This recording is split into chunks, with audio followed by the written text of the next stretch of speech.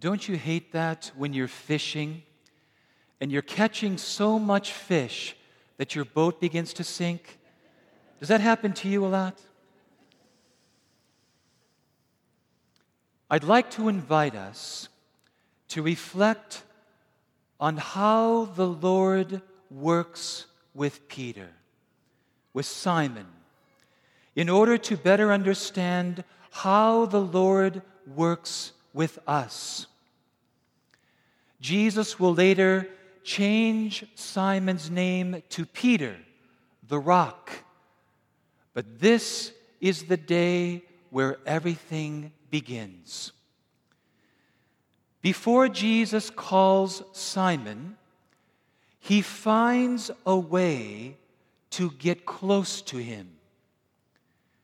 God is always trying to find new ways to get close to us.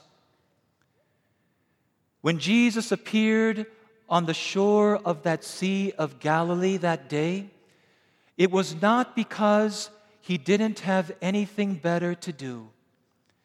Everything that Jesus did was part of the mission that the Father gave him to do. And one of the secrets of a life that is beautiful, that is fruitful and joyful, is to find what is our part in the mission of Christ. And so Jesus appears on the shore that day. It is likely he spent the whole night in prayer the night before, because this was the day that he would call his first disciples. And so he gets in Simon's boat. You can't get more close than that. And Peter, no doubt, heard about what Jesus had been doing in the towns round about, the power of his preaching, the miracles he performed. We can only imagine that Peter at this moment is getting rather uncomfortable, because right now he's standing in my boat. And perhaps a more direct encounter would have been too much for Peter. It would have been overwhelming. So Jesus preaches to the crowd. But as he's preaching, the words that he is speaking are especially for Simon. This scene unfolds at every Mass, where the Word of God is being proclaimed to all that are gathered. But as the Word is proclaimed, Jesus is speaking personally to every single person that is present. And like Simon, those words stir something in our hearts. They begin to till the soil of our soul, because Jesus, like Simon, is preparing us to take another step, to take us with him a little further.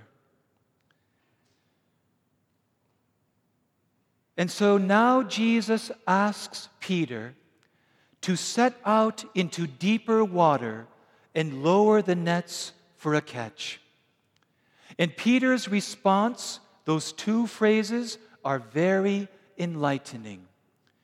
The first part, "Master, we have been fishing all night and caught nothing!" Exclamation point. That's the human assessment of things. Peter knows his trade. He knows how to catch fish.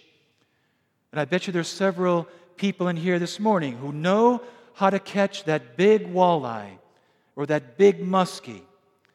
And Peter knows that it does not make sense to go out at this time of the day in that depth of water.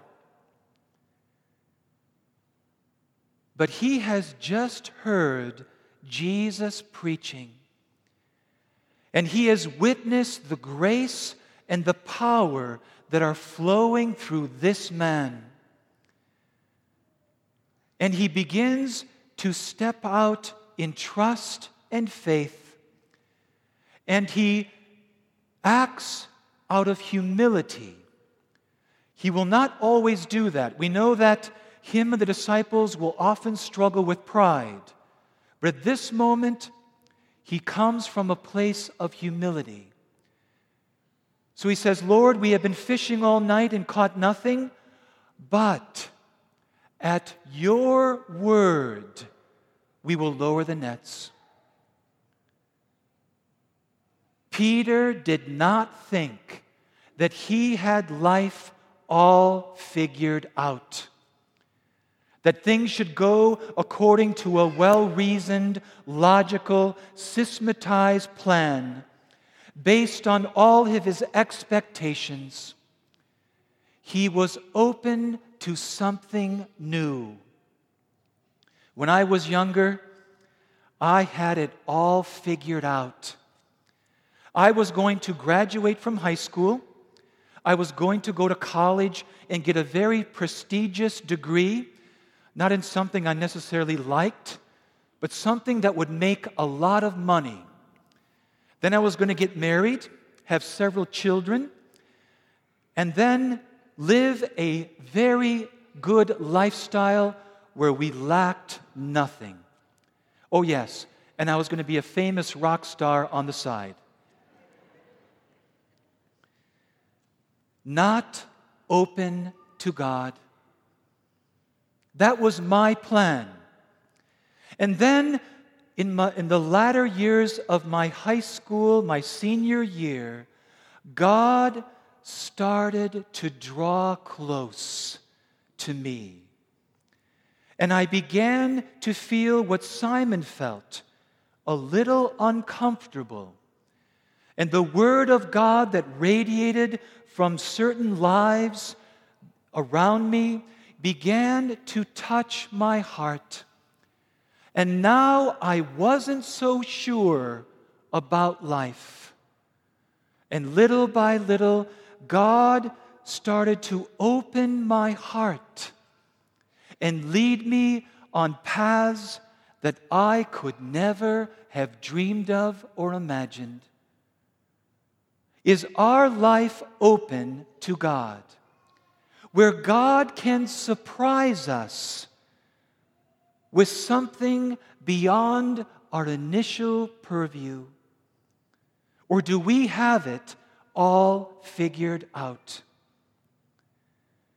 And Jesus rewarded Peter's initial act of faith and trust and obedience with a great catch of fish.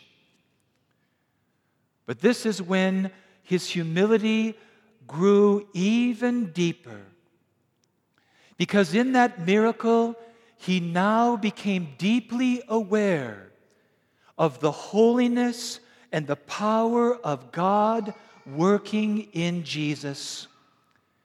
As we so often see throughout the Bible, whenever people encounter the holiness of God, they become aware of their sinfulness, of their unworthiness.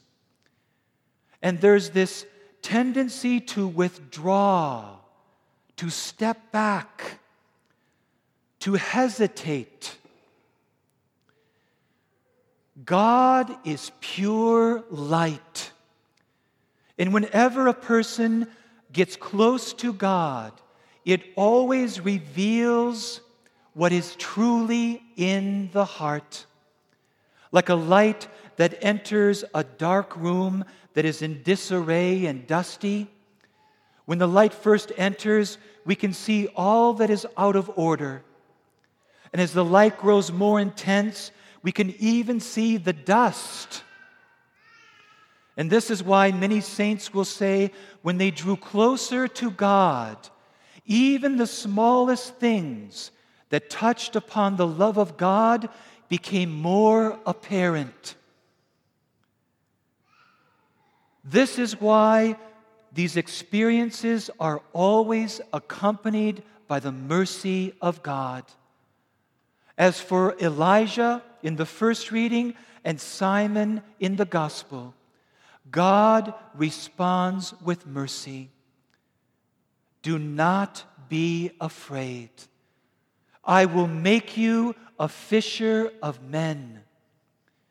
Do not be afraid, Simon. I know who you are.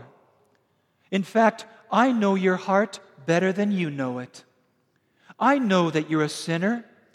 I know that you have faults and you have imperfections. I know that underneath your pride, you are insecure and fearful. I know that. But don't be afraid. I did not come to seek and call the perfect, because there is no such thing except my mother Mary. I have come to seek and to call sinners. And I will make you a fisher of men, not you. I will do it. If you will open yourself to me and follow me, I will help you to do things that you never thought you could do. Because Peter, I'm sure, was feeling his inadequacy that we often feel at times. God sees so much more in us because He knows not what we can do, He knows what He can do in us. And so He just says, follow me, trust me. Don't be afraid of what you see in your hearts. I will make you worthy, and I will give you what you need to do what I give you to do. And because Peter was faithful, this church exists. Peter is our patron. And every time we gather for Mass, we are saying to God, thank you for calling Peter. Because of Peter and the apostles, we have your words. We have your Eucharist. We have the grace to follow you as they did. So let us open our lives anew today to Jesus, and let us allow God to surprise us. Amen.